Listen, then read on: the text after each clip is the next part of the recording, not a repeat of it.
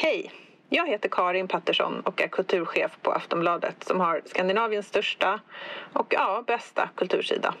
Varje vecka kommer dessutom mitt nyhetsbrev där jag skriver personligt om veckan som gick och gör ett urval ur veckans bästa texter och poddar. Både hos oss på Aftonbladet Kultur och på andra ställen. Nyhetsbrevet kostar ingenting och du får första tjing på inbjudningar till våra event och samtalskvällar om litteratur och idédebatt. Gå in på aftonbladet.se/kulturbrevet och bli prenumerant. Hej då! Hallå! Hallå där! Hallå där! Nu är jag på plats. Ja, härligt. Jättehärligt. Ska vi bara köra igång? Ja, visst, vi gör det. All right. Om 2 veckor. Nej, om 1 vecka. Gasp. Gasping for air. Jag sprang hit. Vad heter det? Om 1 vecka så är det vår live-show, vår live-podd på Scalateatern.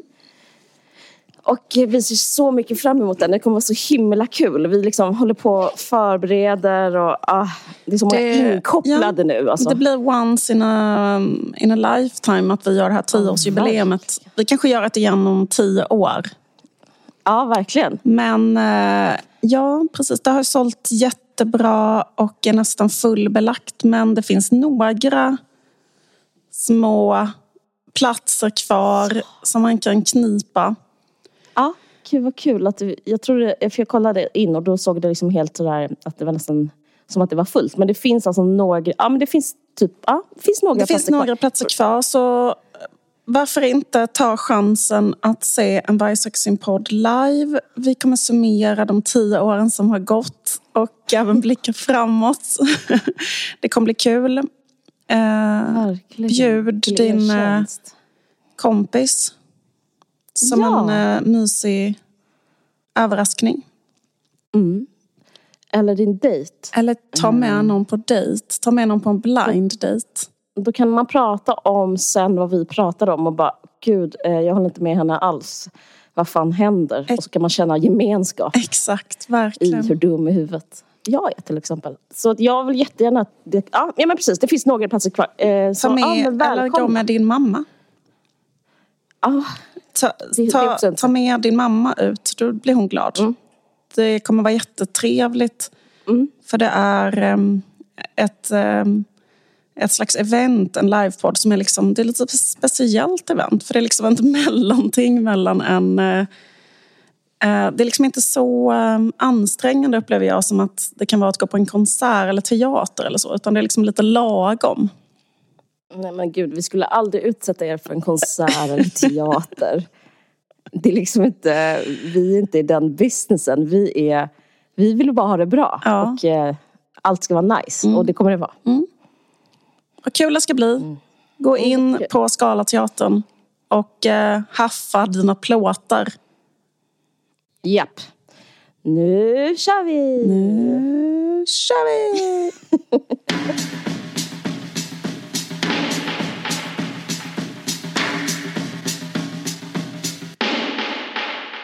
En av världens största och mest älskade poeter har släppt nytt material.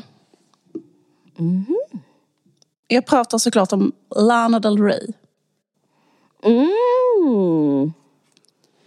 Nu i veckan, och vi spelar in lite i förväg för det är påsk, men nu i veckan så släppte hon sitt 9:e album.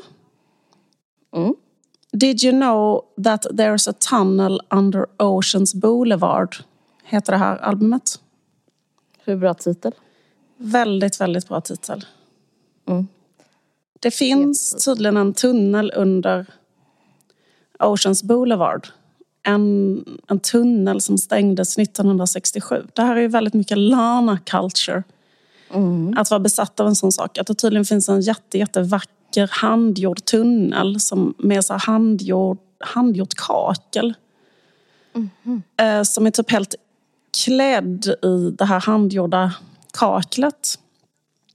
Och sen stängdes den tunneln och ingen kan längre se den eller gå ner där och så. Men den är där under.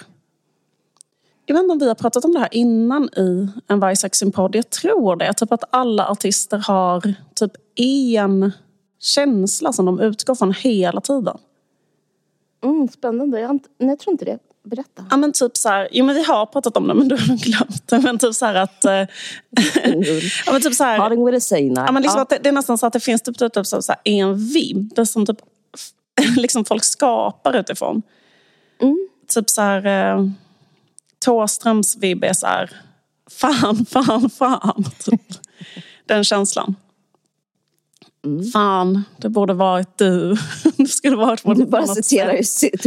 Alltså det är liksom hans kreativa text ju. motor liksom, eller det är där det liksom gör ont, om man ska säga, eller liksom att så här, den här liksom sentimental ånger, eller liksom fan, det skulle varit på något annat sätt, eller alltså den där känslan. Ja, du tänker så. Liksom lite i alla fall, eller liksom typ så här eller tänk på liksom, jag menar, det är ofta tycker jag man kan pinpointa så bara dens liksom kreativa. Vad är Bob Dylan då? Ja, men är inte det liksom... Det är väl... Gypsy King. Jag skojar. Nej, men... är inte det liksom...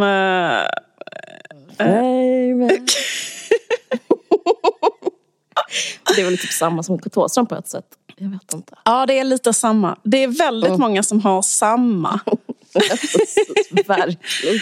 Det är liksom, Lana har också lite samma. Lana har ju... Jag läste faktiskt om Lana för att jag tyckte det var så intressant. Därför att hon har tydligen berättat att hon liksom, när hon var ganska liten, att hon... kanske 4-5 år, när hon liksom fick reda på att alla människor ska dö, typ, och att döden finns. Att hon blev så jävla, liksom, att hon blev så fruktansvärt liksom, deprimerad och melankolisk och fick så jävla mycket ångest av det. Och sen att den liksom, ångesten höll i sig, alltså hela hennes liv, och liksom fortfarande håller i sig, men att hon bara så här minns sin barndom som att hon blev liksom alkis när hon var typ 13-14, för att hon bara klar liksom... Det är väldigt vibe att vara en barnalkis. Verkligen. Ja. Men jag vet inte, för det är liksom, både du och jag har ju barn som är eller har varit i den där åldern ungefär liksom, när man, jag tycker det är rätt så intressant som mamma att man är tvungen att vara med om det från andra sidan. Att man ska berätta, man ska breaka för någon att det är så att döden finns. Och det är så himla sjuk situation. Typ att man liksom... Jag har ju 3 barn, alla de har tagit det på lite olika sätt. Men att det liksom har... det är liksom ett konstigt... För att man kan komma ihåg det själv lite grann. Att man liksom... Jag kommer inte ihåg direkt att jag fick reda på det, men jag kommer ihåg den där dödsångesten som man har jävligt intensivt i en viss ålder. Att man typ bara är så här... När det liksom sjunker in att så här, alla människor kan försvinna när som helst. Du kommer också göra det. Det är liksom så jävla sjukt. Det är liksom så beyond sjukt att det är så. Ja, jag tycker inte det försvunnit. Alltså jag har det fortfarande. Ja, visst. Absolut. Men ja, när man kom på det var det inte... Ja, det var jobbigt. Det var jobbigt att vara barn. Förstår det. Ja, precis, exakt. Sen så kanske man... Men i alla fall, men jag upplever att det är det som Lanas liksom låtar fortfarande handlar om hela tiden. Eller liksom det är den här grejen att den här liksom bottenlösa melankolin över att typ tid går och det är saker förgängliga. Ja. Och det är därför också liksom hon typ romantiserade förflutna. Och just det. också på något sätt den här grejen med sex. Att det är mycket så här, den här liksom dödsdriften i sex på något sätt. Liksom, att det är typ så här, jag vill bara vara liksom, ja, typ att man vill liksom försvinna i det på ett konstigt sätt. Ja visst. Det är något med döden och sex, obviously. Alltså det är ju verkligen det. Ja, precis.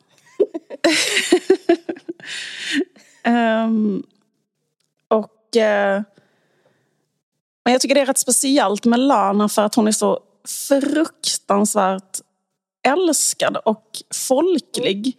Att hon är typ så här, jag kommer aldrig glömma, tyvärr får jag aldrig ut den här bilden ur mitt huvud som vår vän Ingrid berättade, att hon spelade Lana Del Reys låt, den här som har den här otroliga poesin, den här som är typ en otrolig rad den är så här: will you still love me when I'm no longer young and beautiful? Will you still love me when I got nothing but my aching soul? Men den raden, den inkapslar väldigt mycket av all typ mänsklig ångest, eller man ska säga. Men Ingrid berättade att de spelade den på så här sats när det var så här ett stretchingpass.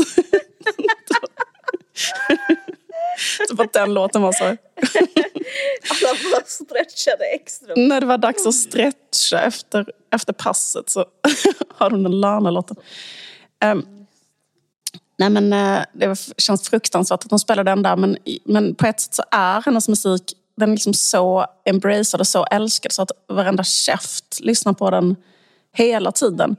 Och ändå så handlar den om saker som är så fruktansvärt dark, eller liksom allting hon beskriver, men jag tror att hon beskriver hur liksom typ alla känner sig hela tiden, eller på något plan känner sig hela tiden. Typ, det är liksom som att man tänker för... Vad sa du? Sure, alltså ja. Alla skärper sig hela tiden, men egentligen alltså en millimeter bortom den här fernissan så tänker alla exakt på det där 24/7. Verkligen. Och nu i den här singeln som släpptes för någon månad sedan från det här albumet, då är refrängen så här: open me up, tell me you like it, fuck me to death, love me until I love myself. Jag tror att, alltså, vi har också pratat om det här någon gång, att poesi är det mest folkliga som finns. Att det finns ingenting som folk älskar så mycket som att få beskrivet i ord en spegling av hur man själv känner sig. Och liksom, framförallt i musik, typ hur mycket det kan liksom betyda, men också att det är den här, alltså att hon är så jävla dark hela tiden i sina texter, typ nu så, men att det är liksom världens mest embracead och folkliga, alltså att varenda käft älskar det över allt annat. Jag tycker att det är så intressant, för det är så här någonting, hon pratar liksom, till exempel i den här, på det här albumet, att hon bara skriver att it's just the experience of being an American whore. Jag tycker så är himla roligt. Ja, men precis, men det är liksom, det är väldigt bra, alltså hon beskriver väldigt bra så här, hur det bara känns att vara en American whore, att allt är förgängligt, att man bara vill att någon ska fuck me to death och tell me you love me until I love myself. Liksom, jag upplever det som så jävla liksom episkt allmänmänskligt, nästan allting som hon säger på ett intressant sätt. Och det är så otroligt bra text i den här Did you know that there's a tunnel over Ocean Boulevard?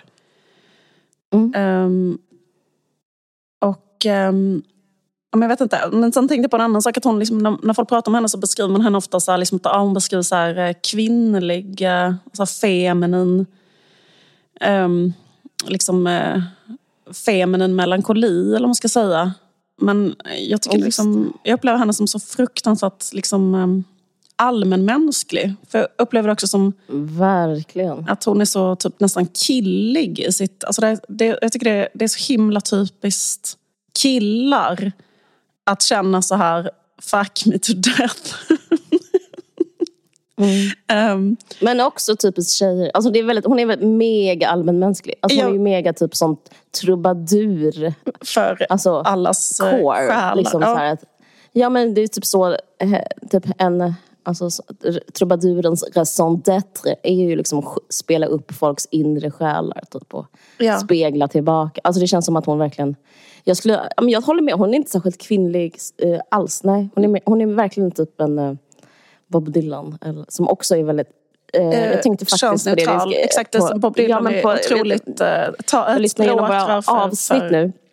Vi har ju ett avsnitt som heter Bob Dylan, kvinnan. Jag ska absolut inte göra en lång utläggning, men jag tänkte på det. Jag hann bli lite arg alltså innan jag gick hit, för jag blev så rasande över typ att det är så här, gjort liksom en så här avvikt liten kapitel i musik och konst- och litteraturhistorien, att det skulle vara för män, apropå och det är exakt vad du säger nu, fast tvärtom, att det är så extremt typ så här, hjärta och smärta att vara människa tema liksom. Verkligen.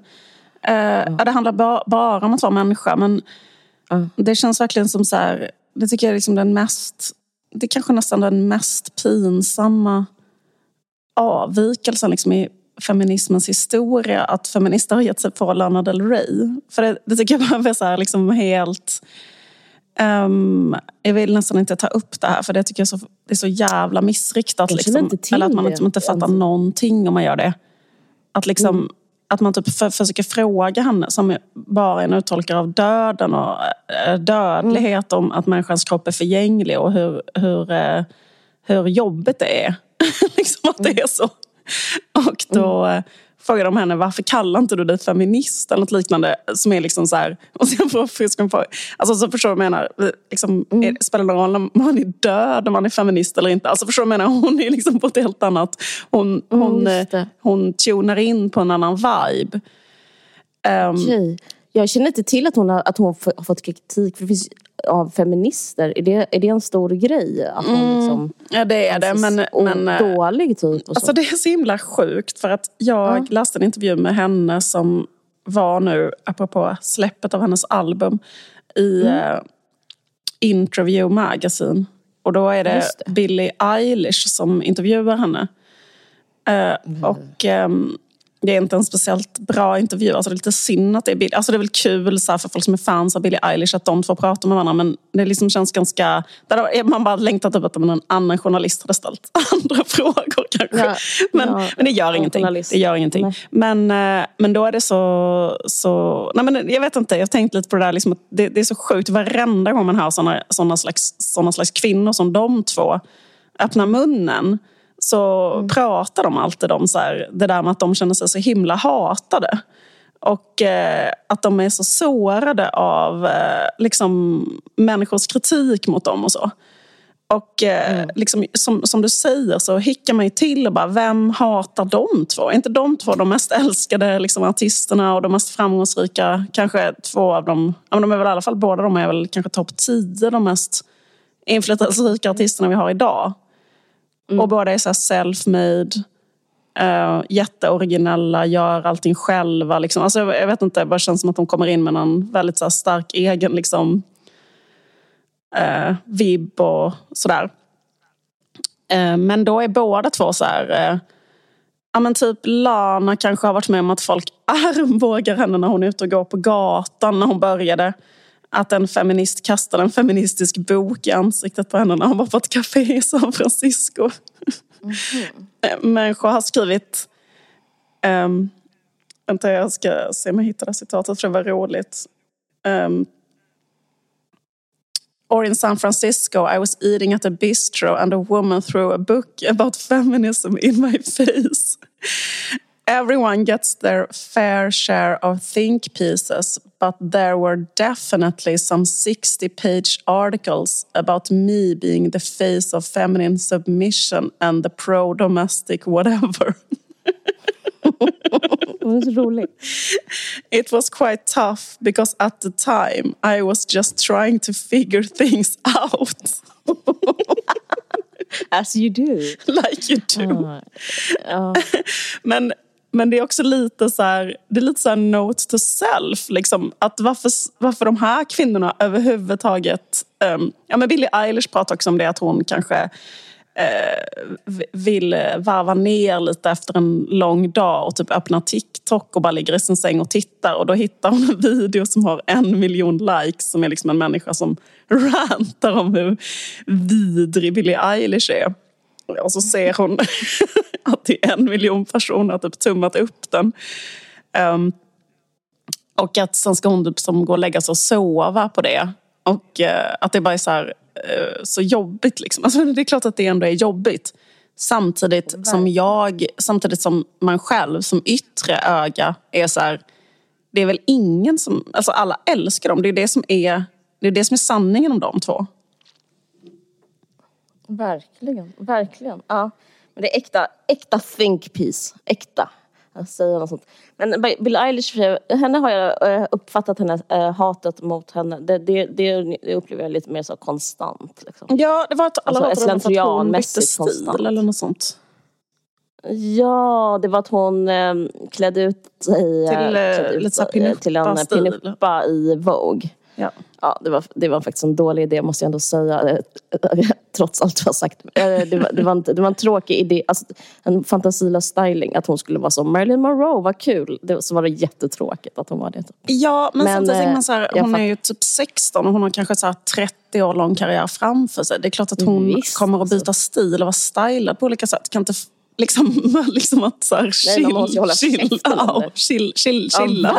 liksom hon om man tittar på en artist så kommer hon att ha en ny hårfärg och en ny stil och kanske visa pattarna lite mer än någon gång och sen lite mer inte, men man behöver kanske inte, jag vet inte.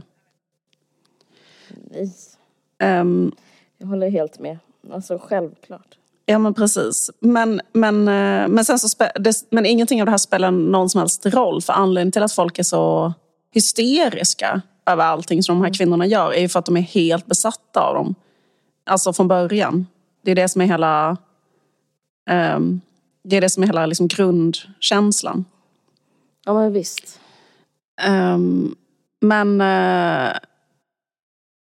Men det var vissa grejer som Lana Del Reys sa i den här intervjun som jag tyckte var väldigt intressanta. Men då så sa hon typ att hon när hon tänkte på det här liksom att många människor typ hatat henne eller kritiserat henne, så sa hon så här: I never liked to do anything in response to something that's fear-based or based on what people think about me. Alltså att hon inte vill göra något konstnärligt som är så här, där hon liksom tar in typ så här, vad folk tycker om henne och sen försöka göra någon respons på det konstnärligt eller så. Good choice. Exakt. Och det kändes som ett så himla good choice. Ja, verkligen. Och sen en annan sak som hon sa som jag tyckte var bra, eller som handlar om hur de två är, alltså både Billie Eilish och Lana Del Rey, att de är såna himla liksom egen skapade liksom personer som bara har typ börjat skapa för att de själva liksom ville det eller tyckte det var kul, att det kommer väldigt mycket från dem på något sätt.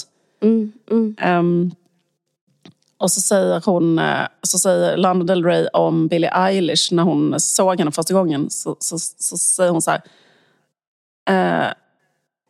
I was like, this is the girl. She isn't just talented. You can tell she's kind.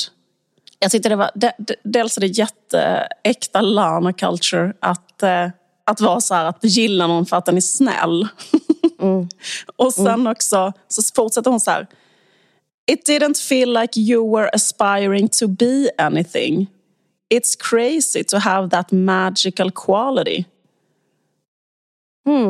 Och det tycker jag också är så himla fint sätt att se på någon som skapar. Typ så här, jag såg direkt på dig. Dels att du var snäll och dels att du inte aspirerade att vara någonting.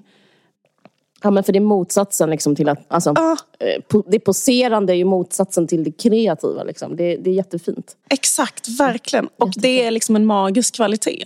Typ att så här, det var inte att du ville bli kändis eller liksom ville bli, eller ens ville, alltså förstår du, det är bara att du ville liksom, på ett magiskt sätt, du ville bara skapa någonting. Och det är magiskt. Det var fint. Ja, nej, jag ville bara säga att det var kul att den här skivan har kommit ut. Men jag vet, jag tycker också det är kul. Medan jag har väntat på den har jag lyssnat på hennes gamla skiva. Och jag älskar den här Hope is a dangerous thing. Alltså, hope is a dangerous thing for a woman like me to have, but I have it. Det är också så himla bra sångtext. Alltså det är så fruktansvärt bra. Hopp är en farlig sak för en kvinna som mig att ha, men jag har det. Jag tänker på det så mycket, för det är så sant. Det är så farligt att hoppas. Det där är så jävla mycket hon också, för att det känns som att den saken att displaya sitt farliga, dumma hopp gör hon också hela tiden. Liksom i sina texter på ett sätt som är så jävla vackert. Typ. För det är liksom... men det är också farligt. Det är det som gör henne farlig, tänker jag. Det är därför hon liksom skiter i... Det är, alltså jag tänkte på det, apropå vad du sa. Med att inte bry sig om andra. För hon kan typ så här hoppas på ett helt annan värld. Eller så en helt annan liv eller framtid. Och då kan hon liksom göra vad som helst. Och det är ju liksom nästan genuint provocerande. Liksom. Alltså en sån människa kan liksom dö eller gå hur långt som helst. Det är verkligen farligt. Jag tycker det är så jävla träffande även och sen, liksom för hennes karriär. Precis, för jag tänker på den där låten som jag sa, de där raderna från i början. För den fortsätter så här, för den är så här: will you still love me when I have nothing but my aching soul. Alltså när inte jag längre är ung och vacker och jag inte har någonting utom min plågade själ. Och sen så är det så här: I know you will, I know you will, I know you will, I know you will. Liksom så här. Alltså jag bara tänker på det här dangerous hope. Liksom, att det är så här, just att, liksom att hon hela tiden visar det, att ha så här ett hopp som man hör är farligt att ha, eller vad ska man säga? Det är så himla intressant och provokativt. Också i den här första låten som hon hade som var sån jävla stor hit, kanske typ 2011 eller någonting, den som heter Video Games. För den handlar... Jag tycker om den här meningen då. I've been tearing around in my fucking nightgown 24/7 Sylvia Plath. Det är så fint när hon sjunger den i samma låt. Helt. Tearing around in my fucking nightgown 24/7 Sylvia Plath. Det är så himla bra att hon bara såhär: jag är på väg nu att, det är som en film, att stoppa huvudet i ugnen. Ja, men så är det hela tiden. Och så är liksom, hon är liksom, det är hennes gränstillstånd. Det är så jävla roligt. Det är så roligt. Så är det också liksom bra. Men jag tycker hon är rolig. Liksom. Hon säger sådana roliga grejer. Hon är väldigt rolig. Men precis, men det är också en jävligt bra vers i den här Did you know there's a tunnel under Oceans Boulevard? För att den handlar liksom också om, ja, men just det med sinnessjukhus eller att bli galen eller så. För hon skriver om Camarillo, som är en stad där det finns ett sinnessjukhus. Men då skriver hon så här: There's a girl who sings Hotel California. Not because she loves the notes or sounds that sound like Florida. It's because she's in a world preserved. Only a few have found the door. It's like Camarillo, only silver mirrors running down the corridor. Otroligt. Alltså hur jävla bra är det? Alltså det var så här... Nej, det är pris. Ja, det är riktigt pris på G. Jävla sjukt ris. Ja, tack. Man vill bara säga tack.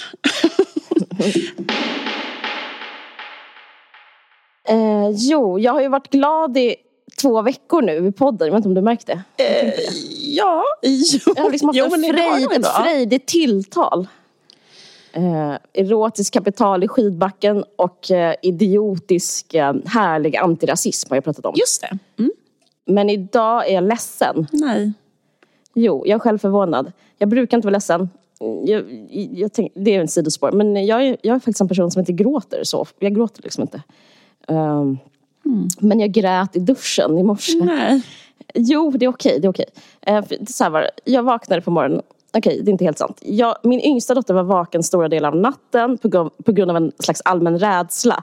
Alltså lite av det, alltså den Lana Del Reys rädslan kan jag faktiskt sammanfatta det med. Så jag var uppe med henne hela natten och sen så åt vi frukost. Vi äter alltid frukost 06:30. Barnen skulle till skolan och var dagis. Och sen så efter det så somnade jag om. Och sen så vaknade jag. Och vid 9. Och då så scrollade jag på min mobil. Och det första jag såg var riktad reklam till mig själv. det var Dramaten. Det är roligt. De bjöd på glimtar från senhösten 23. En bild kom upp. Det var en pjäs som hette De sammanflätande av Amerika Vera Zavala, tror jag hon heter. Och den talade till mig. Jag tog inte bort den, utan jag bara jag klickade på den. Det var en bild, ett collage av ett fotografi på en demonstration från 80-talet. Och så var det ett annat fotografi av en ung, av ett litet barn, ett svartvit, som liknade mig lite. Det var liksom en chilensk flicka.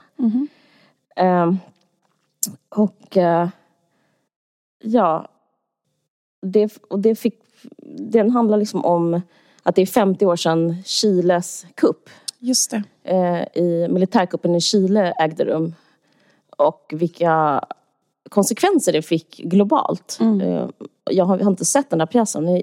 Jag läste lite om den och jag förstår att det handlar om dels hur det är att komma som flykting, politisk flykting till Sverige till exempel, och dels saker som hände i kölvattnet av den här militärkuppen. Det är faktiskt väldigt fint, för de har haft så här det finns en sån vägg, en liksom laglig vägg, eller man ska säga, på Möllan där jag bor. Där har det varit folk som har gjort så 2 jättefina målningar där det står, alltså där liksom exilchilenare som har gjort alltså så här 50 år av historia och minnen, Sverige och Chile, och sen så har de satt upp så här extremt många foton på människor som har, jag var så himla nära att fota det och skicka till dig, och sen har de gjort ett annat verk som handlar om adoptionerna och hela den här grejen att Sverige köpte barn illegalt eller smugglade ut eller stal barn från Chile.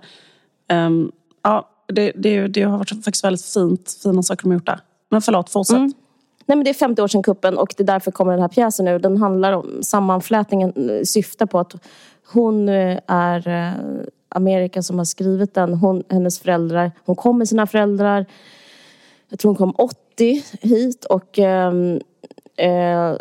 så handlar historien om en som blivit köpt av svenska staten. För svenska staten köpte barn från Chile och utförde massa illegala adoptioner. Massa korrupta tjänstemän. Det var liksom, man kan läsa mer om det. Patrik Lundberg har skrivit en bok om det, och det finns ett konto också som heter Chile Adoptioner som jag följer, som handlar om vissa av de här fått upprättelse att alltså Sverige traffickade, det var barntrafficking helt enkelt, och det är liksom en del av kuppen som inte som inte fick alls lika stor uppmärksamhet då. Ja, men grejen är, anledningen till att jag grät var liksom för att det här har, det var deras historia hon berättade, men liksom också min historia. Och gud, jag kan typ inte prata om det. Nej. Jag vill absolut inte gråta på det. Jag tycker det är så konstigt, för det är som överfaller mig. Men det är bara för att det har med mig att göra, så här personliga grejer. Förlåt, det är så himla... Jag är faktiskt förvånad över att jag blir så ledsen själv. Nej, men det är deras historia, men det är också min historia. För liksom, jag vet inte vad pjäsen ska handla om, men jag antar att den ska handla om det som... Alltså hur det var att komma hit. Och jag kom inte hit, men liksom Amerikas föräldrar, så... Jag tror att hennes ena förälder är svensk, den andra är chilensk. Och hennes pappa är chilensk, och exakt det, min pappa är chilensk. Och det finns liksom en sån märklig upplevelse liksom över hela mitt liv i förhållande till det här. För jag tänkte på den där bilden av demonstrationen på 80-talet, eller 90-talet kanske det var. För så var det typ, min pappa kom hit efter kuppen, han som politisk flykting, en exilchilenare, och träffade min mamma, och liksom hela mitt liv är påverkat av det här. Och hela ditt liv beror på det här ju. Alltså. Ja, verkligen. Jag minns hur det var att vara barn i den liksom att vara en del av det här på 80-talet i Stockholm och 90-talet och så. Och jag minns hur det var i Sverige då. Och det är det som gör mig ledsen. För jag minns att det var vi hade en så fånig kampanj som under ett stor, jag tror det var kanske 86, som typ var så här, rör inte min kompis. Alltså jag minns att det var liksom en slags, apropå Lana Del Reys, Hopp is a dangerous thing. För då var det som en slags, det var liksom ett hårt rasistiskt samhälle. Jag ska inte skönmåla Sverige förr i tiden, jag är inte galen. Men jag minns att det var så här, att min pappa var en svartskalle och men stämningen var så här att de som tycker att han är svartskalle, de är liksom konstiga och dumma och de ska liksom snart omvändas. Och liksom det var många som hade sån medvetenhet om vad som har hänt liksom i de här olika, det var flera militärkupper i Latinamerika och liksom det fanns liksom en slags förståelse och vilja till att välkomnande och generositet och liksom så här assimileringstummar upp liksom för det. Och jag var barn i den verkligheten. Och dels var det den här, jag minns väldigt så starkt den rör inte min kompis kampanjen. Och för jag minns det för att dagisfröknarna hade den och typ så här, de på Konsum hade den eller liksom SL-personalen hade den. Sådana pin liksom med typ en hand som var så att jag är emot rasism. Den är faktiskt så fin, den kampanjen också, för den delar ju faktiskt inte upp folk heller. Alltså det står ju inte...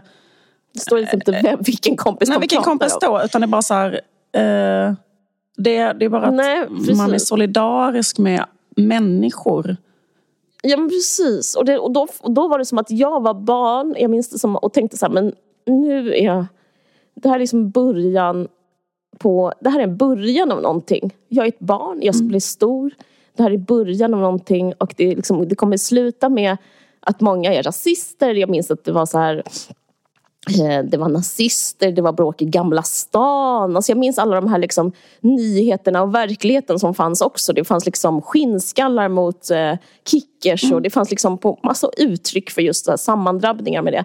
Men att det var liksom ett sätt, att det fanns liksom en optimism som jag liksom kände av som var att så här, det kommer sluta i att en dag kommer alla så här inte vara rasister. Och det var liksom inte bra då. Jag minns så här ordet svartskalle, ven i luften jämt och ständigt och allt sånt där. Men det var ändå en känsla om att det var i början av någonting. Jag vet inte, så liksom när jag såg den här bilden, det var också... Jag blev så otroligt påverkad av den här reklamen när jag läste om den. Det var Daniel Espinosa som... jag tror han gjorde första Snabba Cash-filmen. Han är regissör. Och hans farsa kände min farsa och jag och mina bröder lekte med Daniel Espinosa och hans syrra när vi var barn. Det här är liksom inget jag själv kommer ihåg utan det har jag fått berättat för mig. Men det i sig som berättar en annan sak om typ rasism. Eller, jag tycker det här är svårt att prata om för det finns inga... För liksom jag försöker prata om det på ett sätt som inte har att göra med politik eller det är väl politiskt fast det liksom rör sig in i folklagren eller liksom i själen på något sätt. Alltså det är liksom den här biten av rasism som är onämnbar. Alltså det är inte tabu att prata om rasism men delar av den är utan namn eller saknar språk. Och jag skulle säga att det är liksom en del av rasismen. Jag skrev i min bok Det är kroniskt skrev jag väldigt mycket om kuppen och dess verkningar gestaltat fast då på ett personligt plan i så här jag-form. Men alltså och det var ingen som tog fasta på det. Alltså jag fick jättefina recensioner men ingen tog upp berättelsen om invandraren. För det handlar också, det finns en båge i boken som handlar om en invandrare som kommer efter kuppen, alltså en politisk flykting, försöker leva i Sverige men sen återvandrar kan man säga.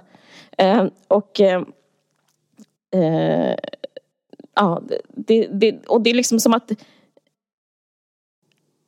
de som recenserar har inte heller något språk för det. Nej.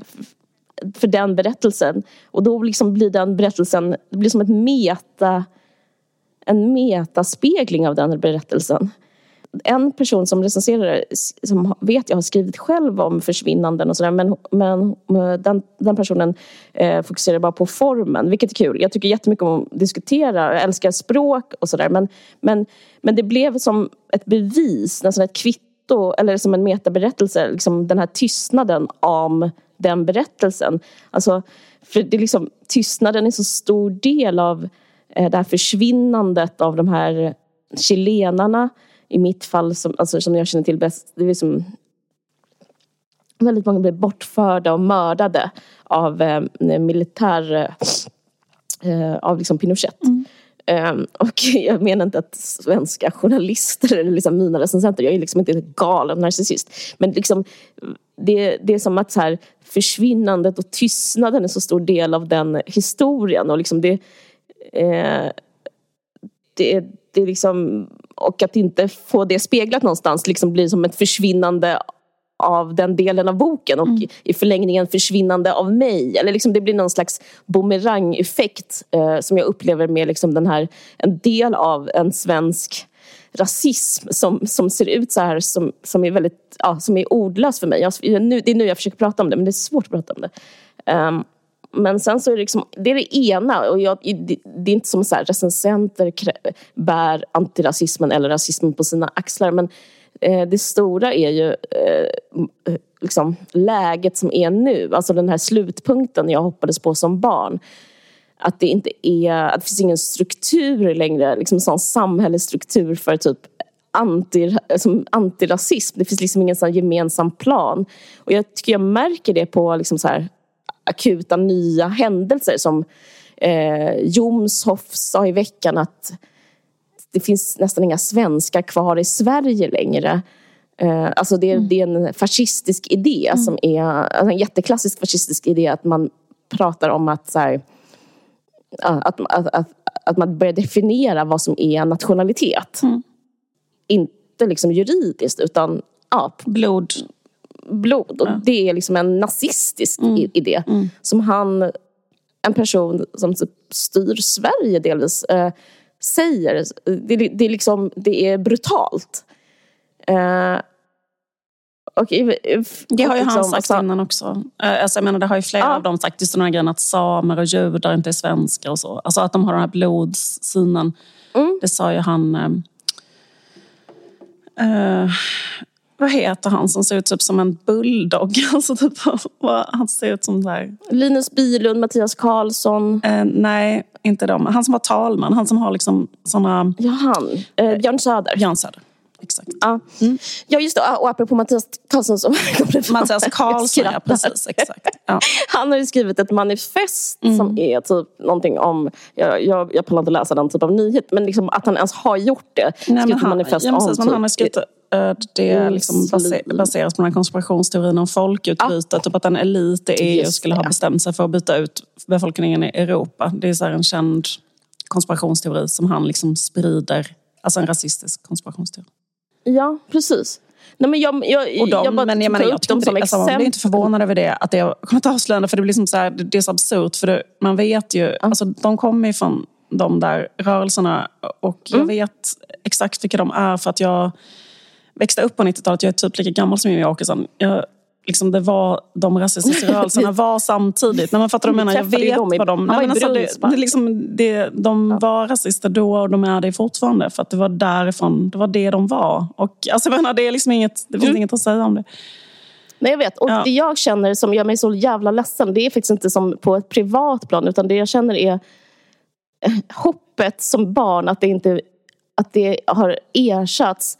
Alltså jag upplevde nästan som att vi hade en statlig antirasism som var liksom, som förde dig med. Ja. Det var liksom en sån här tåg, alla var med på. Och de som inte var med på det de avvek. Och nu ser det som att vi har en statlig rasism. Det var ju ändå så att Palme höll det här talet om fördomar som Latin King samplade in i sin musik, som var så här, fördomar är att man träffar någon. Du minns det här talet som... Och då dömer man den på förhand utifrån vem den är. Det är en fördom. Alltså det hade ju liksom statsministern som ett tal. Liksom.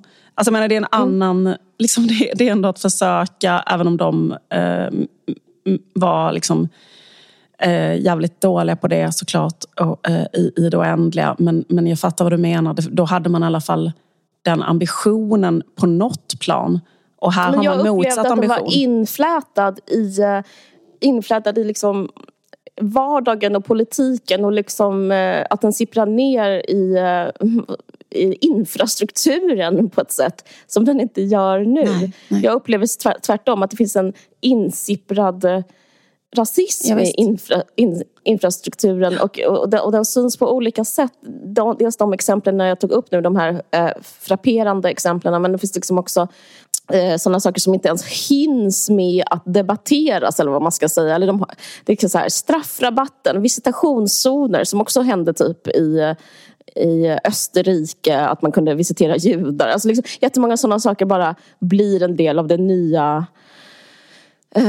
staten. Och sen så jag tänkte på det här så jävla mycket i veckan också. Det är någonting jag är så här upprörd. Nu har det gått för lång tid så ingen kommer tycka det här är en nyhet. Men det här med Janne, den här jävla förbundskaptenen och Borjan, vad fan han heter. Då var, jag tyckte inte det var rasistiskt. Eller jag ansåg direkt, jag såg det jävla klippet och typ han säger, vad representerar du? Jag representerar Sverige. Åh fan, sa han då. Och då började folk skrika att det var rasism. Och det fick jag liksom en slags domedagskänsla för. Inte för att det var rasism, utan för att så här, jag upplevde typ så att det fanns ett motstånd, men ingen har strukturer för. Vi vill inte ha rasism. Alltså, jag menar att tolka folket positivt. Så här var på Twitter och media så skrev folk att han var rasistisk, den här förbundskaptenen. Men att det finns liksom en slags önskan om att säga åt rasisterna. Men det är så bisarrt att all den här energin går åt en konstig liksom vresig gubbe som heter Janne som bara var arg, var bara sportarg. Medan samma vecka Jomshof säger ideologiskt nazistiska uttalanden. Alltså det är liksom som men det som är positivt med Janne-fallet är att där fanns det liksom ett struktur, där fanns det liksom ett sätt att vara för och emot någonting på ett sätt som inte jag upplever. Det är liksom ett demokratiskt problem. Hur ser motståndet ut? Alltså hur ser så här, det demokratiska och typ det politiska och statliga motståndet ut mot typ så här, den sjuka, hårt vidriga rasistiska verklighet vi lever i. Och ja, det var det som gjorde mig ledsen, att jag liksom fått, jag mindes mina egna liksom förhoppningar där, de där demonstrationstågen rörde inte min kompis, och att typ så här, det blev så att det är ett så stort antiklimax nu liksom. Ja. Hemskt, eller hur? Ja. Det är ju det också att Sverige har nedmonterat välfärden så jävla mycket, och de senaste 20 åren ökat klassklyftorna så extremt mycket i Sverige och skapat så himla stor del av befolkningen som lever i så här jättestor, alltså som har det så jävla dåligt jämfört med de som har börjat få det bättre. Finns liksom det har helt enkelt har ökat groteskt mycket i Sverige. Och det är inte heller någonting som man liksom pratar om. Och sen att den här nya underklassen är så himla, till så himla hög grad rasifierad. Liksom. Och, precis. Och liksom, till exempel det här med matpriserna är ju liksom, det skulle vara, det drabbar, det är liksom nästan en rasistisk fråga, för det drabbar den rasifierade underklassen. Och vad är liksom demonstrationerna och strukturerna för att demonstrera mot det? Liksom? Ja, sen så är liksom lösningarna bara att inrätta typ en polisstat riktad mot dem.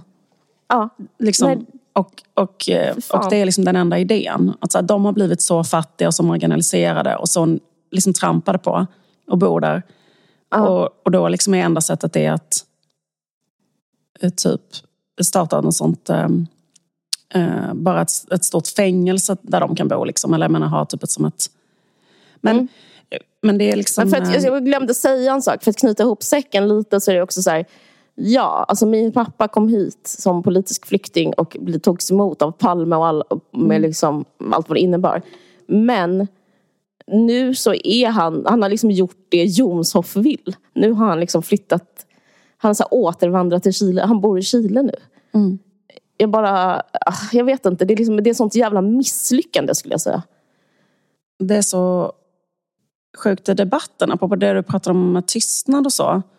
Att dels finns det en sån total tystnad kring det du pratar om som är så här erfarenheterna kring migration och liksom vad det är och hur det känns.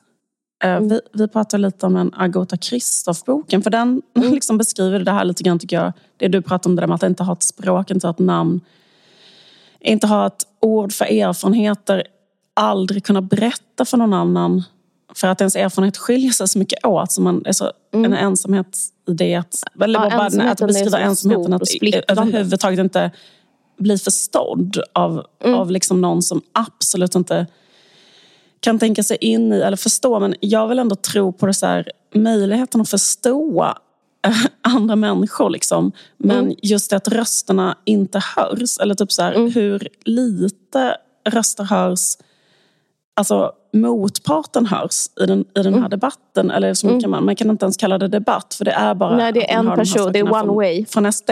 Men liksom till exempel i de här snacken om hur det är i förorterna och kriminalitet och så, liksom, liksom hur lite man hör röster från människor som bor där, människor som beskriver sin vardag, människor så, alltså hur det liksom inte är en part i diskussionen ens en gång. Eller lösningar som de har kommit på själva, eller hur de tycker, eller vad de tycker borde göras i den. Alltså, förstår du vad jag menar?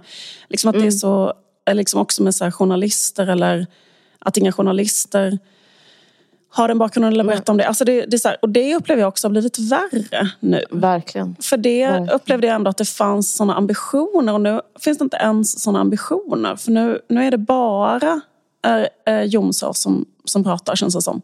Eller liksom... Ja.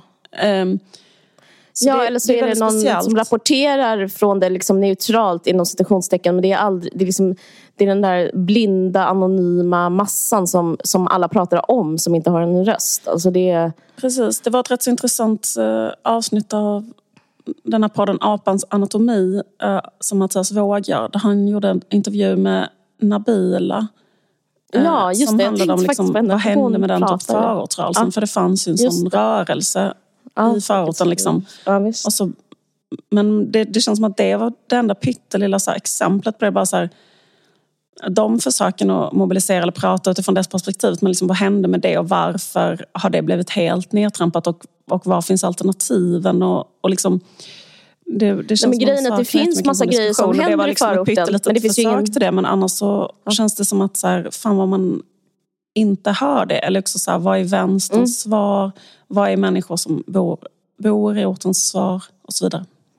Men det finns stora rörelser i förorten, men det finns ju väldigt lite rapportering och väldigt lite förstahandsröster som når media. Jag skulle nästan säga att det är nästan att det är ett medialt problem framförallt, att det är liksom, rapporteringen är det största problemet, och liksom förstahandskällorna, det liksom jaget som inte är liksom, som exakt som alla andra.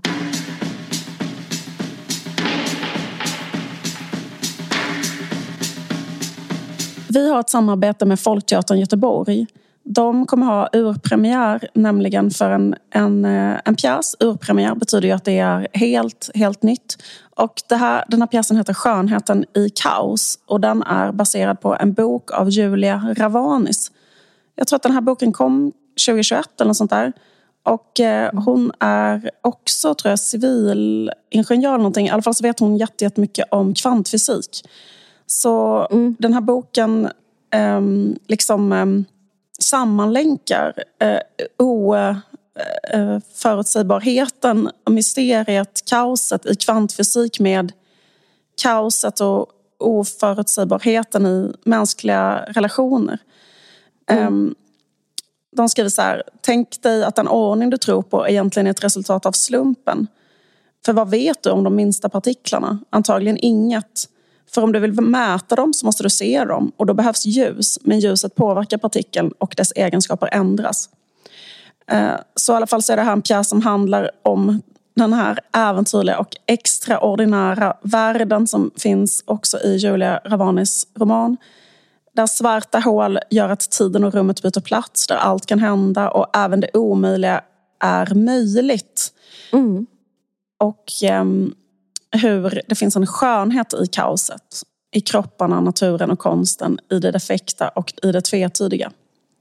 Ja, men precis. Alltså, jag upplever det som att Julia jämför kvantfysik. Alltså det svåra, det är liksom ogenomträngliga, det enigmatiska jämför hon med gåtan om kärleken. Mm. Så banala frågor som, är vi ihop nu? Som man frågar i kärlek. Mm. Kan på något sätt vara applicerbara på kvantfysik. Mm. Liksom, när sker vad? Mm. Liksom, när blir det där magiska? När börjar det vara någonting? Mm. Det som är någonting. Det är väldigt spännande. Verkligen. Och vi har en länk som vi kommer posta på vår Facebook-sida. Och om man klickar på den länken så kommer man få ett fantastiskt erbjudande. Nämligen att man kan se den här pjäsen under hela spelperioden. Alltså ända till den 3 juni. För enbart 180 kronor. Precis. Och urpremiären är den 29 april på Folkteatern i Göteborg. Det här är alltså ett samarbete med Folkteatern i Göteborg. Och regi står Frida Röhl för. Och på scen får man se Andrea Edwards. Som är otrolig. Och Anna Lundström, Sara Wikström och musikern Joel California Man Magnusson. Och magikern Isidor Olsbjörk. Passa på och gå in och köp den här extremt billiga biljetten. Bara 180 spänn. Gå på premiären den 29 april eller fram till den 3 juni. Tack så mycket Folkteatern i Göteborg. Tack för det här samarbetet Folkteatern i Göteborg. Vi har ett samarbete med SACO, Sveriges akademikers centralorganisation. SACO består av 21 fackförbund som organiserar närmare 1 miljon medlemmar. SACO arbetar för goda villkor när det gäller lön, anställningsförhållanden och yrkesutövning samt för högre kvalitet på utbildning från grundskola till forskning. Och nu har SACO släppt en rapport som heter Framtidsutsikter som årligen berättar vad jobben för högskoleutbildade finns om 5 år. SACO-förbundens egna experter har tagit fram prognoser för cirka 60 högskoleyrken. Du får alltså reda på inom vilka områden det kommer att vara liten respektive stor konkurrens om jobben 2028. Framtidsutsikter är extra relevant för dig som planerar att börja plugga till hösten eftersom anmälan till högskolan nu är öppen fram till 17 april. Men det är även bra för dig som redan har en högskoleutbildning men vill kompetensutvecklas eller byta bana mitt i arbetslivet. Exempelvis genom det nya omställningsstudiestödet som nu finns på plats. SACOs prognoser ger dig alltså ett bra underlag för att göra ett medvetet studieval där du både kan utgå ifrån arbetsmarknaden och dina egna intressen. All information hittar du på saco.se/framtid eller i deras sociala medier. saco.se/framtid alltså om du vill ta del av den här intressanta prognosen om vilka yrken som kommer att vara efterfrågade om 5 år. Extremt intressant, eller hur?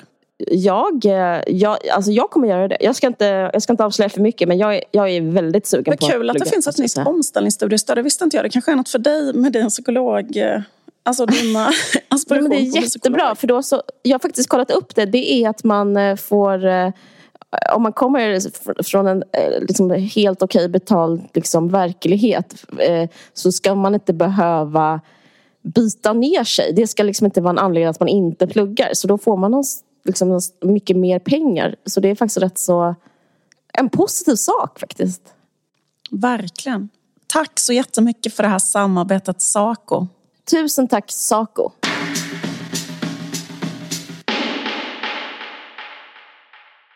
Jag tror fan det blir trevligt. Vi ska verkligen försöka underhålla.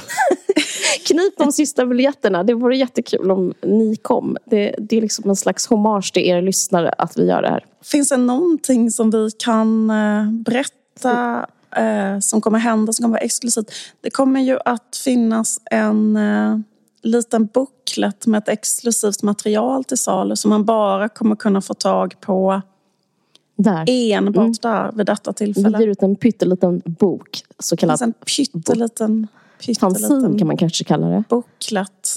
Ja, det blir fett. Och Tommy X gör scenografin. Det är väl kul också. Och så. Jenny Palén som också är en otrolig konstnär. Så att liksom det blir... Även om vi är väldigt dåliga så kommer det vara en otrolig visuell upplevelse. Det verkligen. Ja, nej men jag hoppas vi ses. Jag är mega nervös. Men jag tar det på väldigt stort allvar. Men hoppas vi ses. Hoppas vi ses. Och tack för den här inspelningen, Liv. Och tack. Vi är klara. Själv. Nu är vi klara. Glad påsk. Okay. Glad påsk. Okej. Hej. Ska vi lägga på, eller? Jag lägger på. Did you know that there's a tunnel under Ocean Boulevard? Mosaic ceilings, painted tiles on the wall. I can't help but feel somewhere like my body, mind, my soul. Handmade beauty sealed up by two man-made walls. And I'm like, when's it gonna be my turn?